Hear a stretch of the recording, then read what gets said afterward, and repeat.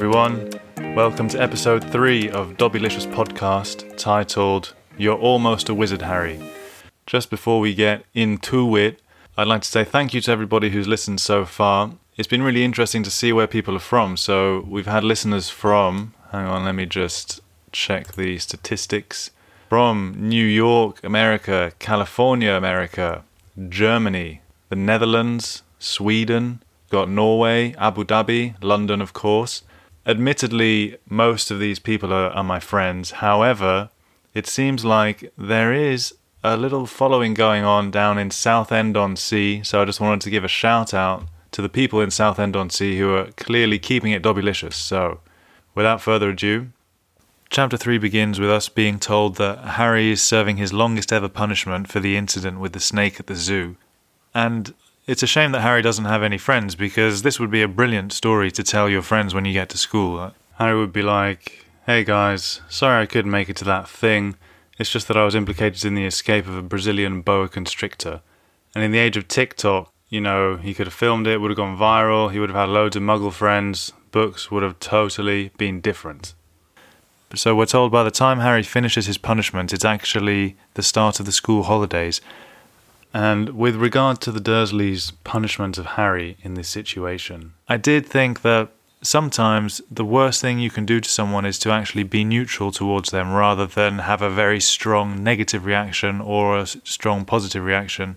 I think there are actually studies showing that if you're in a job interview and the interviewer is very neutral towards you, people get more stressed out by that than if the interviewer is actually responding in a negative way. So I was just thinking that, okay, Harry's definitely neglected and mistreated in the Dursley household, but I wonder if he also feels like he's not important, because the fact that the Dursleys keep having such strong reactions just indicates to the reader, possibly also to Harry, that although they don't like him, he's important for some reason. And we're told that Harry and Dudley are both going to new schools. Dudley's going to a posh school where he has to wear a funny uniform and has a stick. Harry, on the other hand, is going to the local comprehensive called Stonewall High. Dudley takes the opportunity to taunt Harry. I think Harry comes out with a very cheesy joke. So the book says that Dudley told Harry, "They stuff people's heads down the toilet the first day at Stonewall. Want to come upstairs and practice?" And Harry says, "No thanks, the poor toilet's never had anything as horrible as your head down it. It might be sick." And admittedly, he runs off before Dudley can react or respond. But apart from being a terribly cheesy joke, I thought that actually that was an indication of courage, and maybe that's actually the first sign that we get that Harry is a brave individual, because if you've been living in a house with a family who abuses you and your cousin bullies you consistently, and you don't really have anything to look forward to, then actually standing your ground in a sense by coming up with a witty response to a bully is actually a sign of bravery. The life-changing moment arrives when the whole family is at breakfast and Harry's told to go and get the post. Harry then finds a letter addressed to him, and as this is basically the turning point for Harry and the start of the whole Hogwarts adventure, it made me think that if memory charms were real, I would modify my memory so that I didn't know anything about Harry Potter after this point. Sadly, being a muggle, I can only make a podcast. When Harry sees the letter, it says, Harry picked it up and stared at it, his heart twanging like a giant elastic band. No one ever in his whole life had written to him. And I think we know from Harry's sort of thrill in this moment that something exciting is going on. And then the letter has an unusual physical description. It's made of this, it says it's made of this thick, heavy yellow parchment. There's green writing on it, and it's specifically addressed to Harry Potter in the cupboard under the stairs. And there's this wax seal on it, which kind of gives me a sense of adventure. But this very specific address actually made me wonder how they, whoever they are, actually knew that Harry was in the cupboard under the stairs. So in the Joe Rowling archives online, there's an article posted about the Book of Admittance and the Quill of Acceptance.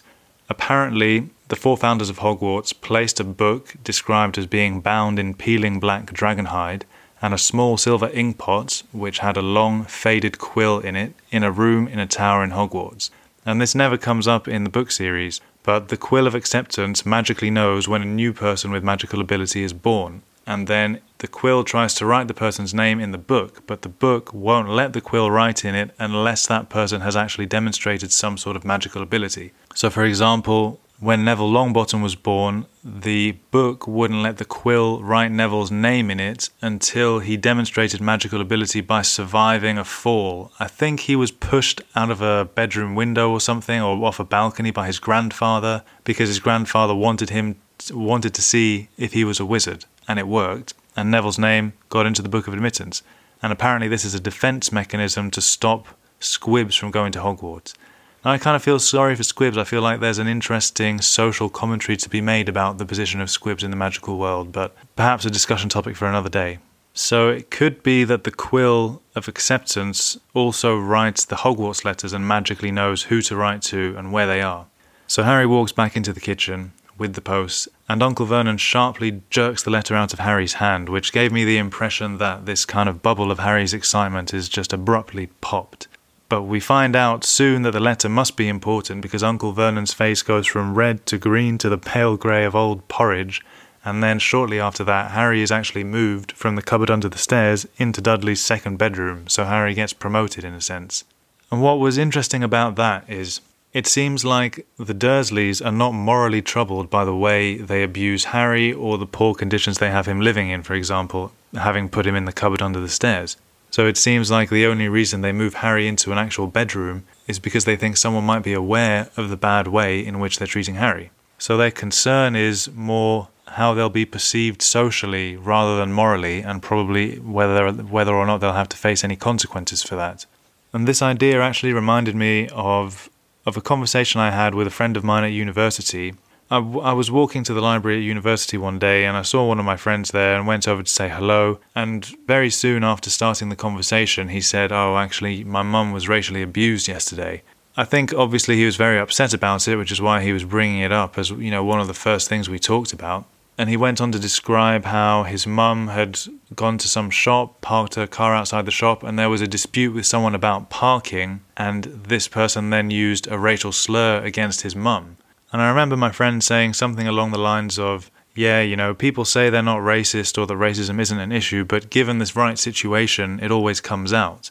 And what I took from that is, because issues like racism are not socially acceptable in the mainstream, it doesn't mean that there aren't underlying issues which need to be resolved, even though they may not be as visible as they used to be.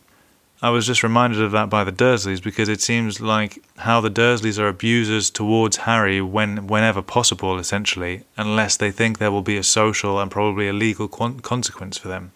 And it also reminds me of this expression. I think I heard it in a recorded speech by John Wooden, the American basketball coach, and he said, "Character is who you are when nobody is watching." So fortunately for Harry, a second letter arrives, just like the first one, but with a different address, to Harry Potter in the smallest bedroom, 4 Privet Drive. Obviously, Harry and the reader don't know that he's a wizard or that the letters are coming from Hogwarts, so it seems like someone's watching Harry and knows about the inner workings of the Dursley household. So in Muggle terms, this is a bit stalkery, or it could be a magical quill, as I mentioned before. So that actually reminded me of this dinner I went to once after a work-related conference. And I remember sitting next to this professor and thinking, oh great, it would be really cool to talk to this guy.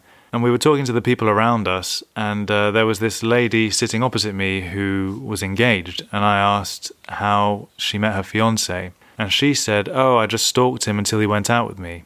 And I sort of said, "Oh, haha, but seriously though?" And she went, No, seriously, I just stalked him until he went out with me." And I was like, what do you mean? And she elaborated and said, well, I can't remember exactly actually where she said they met originally, but she said after they met, she found out that he worked at a gym, so she went and signed up to that gym so that she could talk to him at work. And then she said, but sometimes I'd go to the gym and he wouldn't be there, and so I just thought this is a waste of time because I'm not there to exercise. So the next time she was there and he was there, when he left, she followed him out so he could see which car was his. And then she said she would arrive at the gym and just drive around the car park, and if she couldn't see his car, she would just drive off. This progressed, so eventually she followed him home one day just because she wanted to see where he lived, which I thought was rather extreme. But then apparently they started talking in the gym, and eventually they went out, and she said that when they were going to go back to his place for the first time, they got into a taxi, and she actually gave the taxi driver directions to his house. And he was like, "How do you know where I live?" And apparently she just sort of, she just said, "Oh, I just guessed. There was probably a left over there or something." but now he knows, and she said apparently he thinks it was very cute that she stalked him in the beginning of their relationship. So I suppose that's convenient if you're going to marry someone. But anyway, the second letter arrives addressed to Harry, and there's this mad scramble where Uncle Vernon runs to the door to get the letter from Dudley. Harry jumps onto Uncle Vernon, Dudley's involved and he's smacking everyone with the smelting stick. And I thought it sounded like a really funny scene, so I'm surprised they didn't put it in the film, or I don't know, maybe the actors were opposed to being smacked with sticks or what, I don't know, but I thought it was a potentially good scene. So then Harry decides that he can't wait for any more letters to arrive at the door and that he's going to just head them off at the source and meet the postman early in the morning. But Harry tries to do this, and as he's sneaking out of the house at the crack of dawn, he accidentally steps on Uncle Vernon's face because Vernon has slept by the door to stop Harry getting his letter. And realising what Harry was trying to do, Uncle Vernon yells at him for half an hour and then tells him to go and make some tea. And I couldn't help but think that telling someone to make tea is just such a British social nuance. And in this case, telling someone to go and make some tea is being used to assert dominance, which can happen sometimes. Or Vernon could have told him to go and put the kettle on, which is also something you can say to someone to annoy them. If you have a British friend and you want to annoy them, you should ask them to go and put the kettle on. It's like a way of just rubbing salt in their wounds. At least, so that's what I thought Uncle Vernon was doing in this situation, using the social nuances of tea to assert his dominance in his house. So as the chapter goes on, more and more letters arrive for Harry, and the more letters arrive, the more insane Uncle Vernon becomes, to the point where he actually takes a day off work to make his house Hogwarts letterproof. And there's a scene where Vernon's nailing a letterbox shut, and he's talking to Petunia with a mouthful of nails, which must just visibly make him look like he's going mad. And Petunia then gives him some fruitcake, which he uses to try and bang a nail into a letterbox. So obviously, his mind is very preoccupied. Also, fruitcake is British slang as a way of describing someone as a bit crazy. So I guess Joe Rowling is just emphasising that Vernon's going a bit loopy because of the stress of all these Hogwarts letters. Something I thought was interesting about this scene is that Vernon explains to Petunia that this is going to keep the Hogwarts letters out, and Petunia says, "I'm not sure that's going to work," and Vernon says, "Oh, these people's minds work in strange ways, Petunia. They're not like you and me." And I thought this is a bit odd because Petunia's sister was a witch, and they obviously grew up together, so Petunia would know much better than Vernon how witches and wizards think. So why would Vernon think he can explain this situation to Petunia? And then I realised that nowadays there's a word for that, which is Vernon was mansplaining. And I'd like to think I'm not a particularly mansplainy man. And I looked up some tweets from women who had tweeted about experience they've had where a man has mansplained something to them, thinking I'd find some funny examples. But actually most of the situations that people were describing were just really annoying. I mean, there are women tweeting that a man has tried to explain their menstrual cycle to them, or explain how a tampon works, or talk to them about what pregnancy feels like. I mean, it just seems so bizarre that someone with no physiological experience of those things would try to explain them to someone who does have experience of those things. I mean, just why would you even go there? Although, one tweet I found which I thought was funny is that this woman tweeted saying, "Mansplaining should be called correctile dysfunction." So anyway, as an aside, so many letters are sent to Number 4 Privet Drive that you have to wonder whether there's just an easy way for Harry to get his letter. I'm not complaining because I enjoyed the scene, but they even magically get the letters into eggs, so I wonder why they can't just magically, apparate one under Harry's pillow or something. But anyway, at some stage, enough is enough. Uncle Vernon loses it and he says, "Right, everyone be ready in 5 minutes. We're leaving." So, in the book it says, he looked so dangerous with half his moustache missing that no one dared argue. And apart from, obviously, the image of that, it just reminded me of going to visit one of my friends at university. And he had joined the rugby team at his university, and they had their rugby team initiations the week before. And apparently, what had happened is, as part of his initiation, he had to shave off one of his eyebrows. So then after the initiation, in order to, rebalance his face, he shaved off his other eyebrow. And so when I saw him, he had no eyebrows. And, I think you don't appreciate the role that eyebrows have in facial expressions until you see someone with no eyebrows. When talking to him, you couldn't tell, if he was angry, if he was surprised, or what. It was quite funny. but obviously they grew back, so it's all fine, and he can fully express his emotions now. Anyway, so Vernon takes everyone to Cokeworth, where they stay at the Railview Hotel. And I was wondering if Cokeworth is a real place or not. And in the Joe Rowling Archives online, she writes that Cokeworth is a fictional place. And what's interesting is that although it's not specified in the books, it's actually the place where Petunia, Lily and Severus Snape all grew up. So I'm not sure why Uncle Vernon goes there, since it's a place he knows has been inhabited by witches and wizards. But anyway, that's where he goes. Eventually, Uncle Vernon settles on a shack perched on a rocky island out at sea, which is where they stay the night, and they row there in an old boat lent to them by a toothless old man. So things just seem to be it seems to be a desperate situation for the Dursleys at the moment.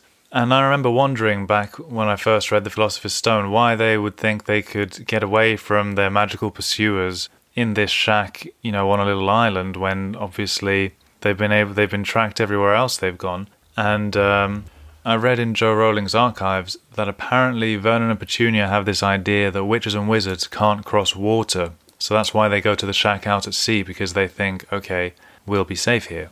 Then Vernon takes some supplies to the shack, which are crisp packets and some bananas, which is pathetic. I mean, the idea of Vernon trying to start a fire using crisp packets is ridiculous.